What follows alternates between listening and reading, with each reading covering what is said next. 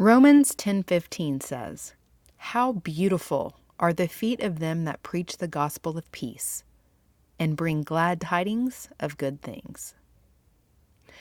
I don't know about you, but I don't think of feet as particularly beautiful, especially in Jesus' time.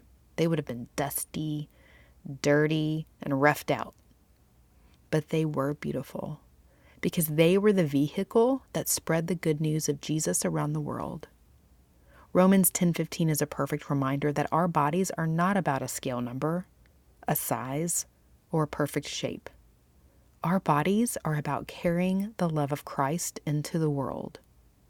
You are the feet that move the message, the tongue that speaks truth, the arms that hug your neighbor, the hands that offer healing and comfort.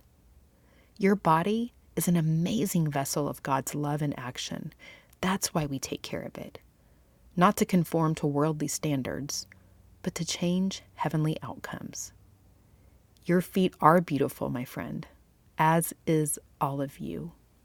And it's time to hit the ground running because our Lord is risen. He has risen indeed.